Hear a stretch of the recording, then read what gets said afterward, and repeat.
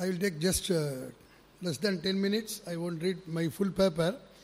My paper will be on Advaita in yogic texts. Yoga has been accepted as an effective means for liberation or salvation or realization of Brahman, even by many authorities who owed allegiance to other systems including Buddhism and Jainism. And this paper essentially deals with some concepts of Advaita as enunciated in yogic texts. I am not going to read about Patanjali.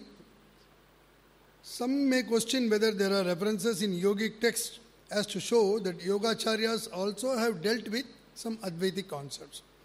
I will give some references. Patanjali. One of the most fundamental concepts of Advaita school is that the objective world is unreal or mithya. Patanjali intends to communicate the same idea in his sutra, Kritartham prati nashtamapyanashtam tadanya sadharanatvat. This sutra states that the objective world ceases to exist for the yogin who has realized the reality, but still continues to exist for others. That is, from the perspective of the realized soul, Kritartha, it does not exist, but for others it exists. This simultaneous existence and non-existence of the world implies mithya, just like Rajata in Shukti. It is interesting to note that Madhavacharya, often identified with Sayana, quotes this sutra in his commentary Tatparya Deepika on Sutta Samhita and argues that it implies Advaitic view. Etacha tan mithyatve avakalpate. Purusha vishesham apechya ekasyaiva vastunaha sadbhava sadbhavayoho shuktirupyadau darshanat. Muktau tu Vedantinam iva Sankhyaadinam api kevala atmaswarupa pratibhasa eva sammata iti paramartataha advitiyatvam atmanaha siddham. It may be questioned why Patanjali and others did not openly say about the mithyatva or falsity of this world. Madhavacharya, anticipating this question, continues to say that Yoga and Sankhya teachers did not say so, since they felt that the normal human being and novices did not possess the capacity to comprehend the great truth directly, and they might feel discouraged and also consider such a preposition to be illogical. Ata kasmanna vyavaharanti chete shrotuhu buddhi samadhanartam iti brumaha. Sakalu pratamataha eva sarvam mithya ityukte katametad sangatate iti vyagulita manaskaha bhavete tan mabhut iti satvevahar eva kevalam. Then Yoga Yajnavalkya. Ascribed to Yajnavalkya, this is an excellent exposition of Ashtanga Yoga, which also contains passages to show that Yajnavalkya had a sound knowledge of Vedas, Upanishad, Dharma Shastra, etc. A few passages from Yoga Yajnavalkya would show that the great saint favored harmony of Yoga and Vedanta. Soham asmi iti ya buddhihi sa cha dhyaneshu sasyate. Yesha yevatu mokshasya mahamargaha tapodhane. Aham eva param brahma paramatmaham avyayah. Brahma brahmamayoham syam iti yad vedanam bhaved tadetat nirgunam dhyanam iti brahma vido viduhu. His description of the process of meditation on Nirguna Brahman also is the same as described in Advaita. An example: Anandam ajaram nityam sadasat sarvakaranam sarvadharam jagadrupam amurtam ajam avyayam. He also accepts Jivan Mukti like the Advaitins, as can be seen in many passages. One is Mukta eva syate Jivan neva nasamshayaha. Jivan Muktasya nakvapi dukkhavaptih katanjana. The interdependence of jnana and yoga is also emphasized by Yajnavalkya when he says jnanam yogatmakam viddhi yogascha ashtanga samyutaha. Then we come to Gorakshanatha. He is one of the most celebrated yogis in India. Many legends are woven around him and many texts are ascribed to him. In Goraksha Sataka, he concludes that the culmination of yoga is non-duality. Dugdhe kshiram grite sarpihi agnau vannihi iva arpitaha advayatvam braje nityam yogavit parame pade bhavabhayavane vannihi mukti sopana margataha advayatvam braje nityam yogavit parame pade. In his Amanaska Yoga also, Goraksha brings forth his views on the harmony of yoga and Vedanta. Shiva Samhita is a text whose author is not known. It is discourse by Shiva to Parvati, consisting of 645 verses, divided into 5 patalas. The first 2 patalas are termed as Laya and Tattvajnana respectively, where the concepts pertaining to Advaita and Smritis are discussed. The examples Sarparajju, Shukti Rajata, generally used in Advaitic texts, are seen here. Sarpa Buddhir Yatha Rajjau, Shuktau va Rajata Brahmaha, Tadvat eva idam Vishwam, Vivrutam Paramatmani, Abhedo Bhasate Nityam, Vastu Bhedo na Bhasate, Vida Tridadi Bedoyam, Brahmatve Paryavasyati. The sacred scriptures say that this universe is the manifestation of Maya. But how should one transcend this?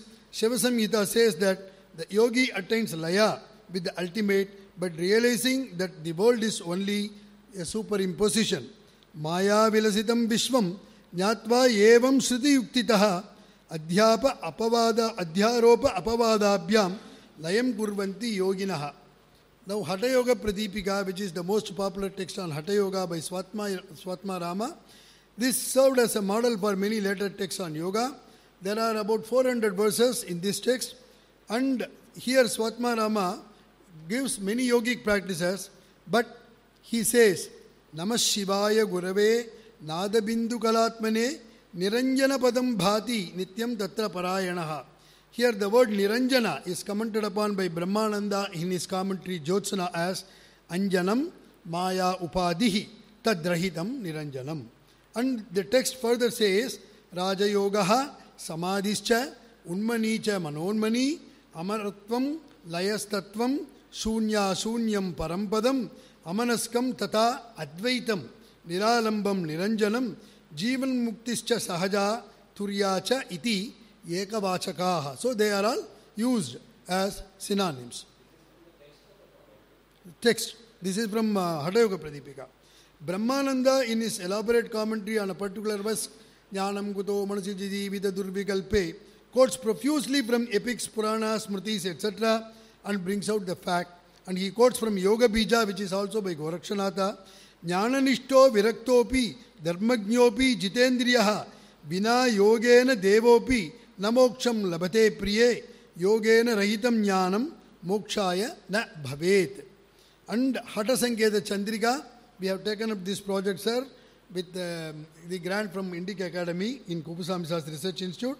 This is yet to be published. Even during the practice of pranayama, some yogic texts prescribe that one should inhale the air, that is puraka, with the meditation on the sound hum, and exhale the air, that is rechaka, meditating upon the sound saha. It is known as Hamsa Mantra Pranayama. In this process, the reverse order is also suggested, bringing out the fact that it is Soham, that is I am he, which brings out the idea Aham Brahmasmi, one of the Mahavakyas. There are other techniques also described in yogic texts which lead one to the goal, which is Advaita or non-dualistic in nature. It can also be seen from the text on yoga that the very purpose and the practice of yoga is to reach the state of Advaita. For example, the very first verse in Hatha Yoga Pradipika says, Sri Adinataya Namostu Tasmai Yenopadishta Hatha Yoga Vidya Vibhrajate Pronnata Raja Yogam Arodhumicho Adirohaniva. The word Raja Yoga, again and again he repeats, Kevalam Raja Yogaya Hatha Yoga Upadishyate Sarve Hatalayopayaha Raja Yogasya Siddhaye. So Raja Yoga is equated to Advaita in Hatha Yoga, as I pointed out earlier. And the other texts on yoga, from the text Yoga Upanishads like Varaha Upanishad, Shandilya Upanishad, Yoga Kundalini Upanishad, Advaitaraka Upanishad, Amritanada Upanishad, Darshana Upanishad, all these have been published by our research institute.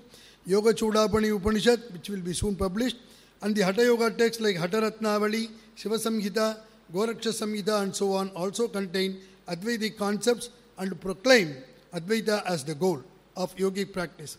Even the text on Svarodaya Science of Yoga, which we will be publishing soon, Shiva Svarodaya, contains the concepts of Advaita philosophy, and there are many texts in Advaita also which bring out the harmony of yoga and Advaita, but I am not going to read them for lack of time here. Shankara has pointed out, and Appaya Dikshita, Vachaspati Mishra, all in their commentaries have pointed out the utility of yoga in the in reaching the goal of Advaita. To conclude, apart from these texts which deal exclusively on yoga and Advaita Vedanta, we have many sacred texts starting from the Upanishads, Bhagavad Gita, Yoga Vasishtha, and passages from Itihasas, Puranas, and other texts where emphasis has been laid on the harmony of Vedanta and Yoga. It is also interesting to note that the Kalapan of each chapter of Bhagavad Gita contains the phrases Iti Srimad Bhagavad Gitasu Upanishadsu Brahma Vidyayam Yoga Shastre, which is an unshakable proof for establishing a healthy link between yoga and Vedanta. It can thus be seen from the above brief survey that all great acharyas hold the view that there should be a synthesis of these two schools. So for lack of time, I stop here because it is a long paper. Thank you very much, and I thank all the paper presenters, and I thank Indic Academy for giving this opportunity. And we have so much of material. With their support, I think they can be brought out. Thank you, sir. Thank you.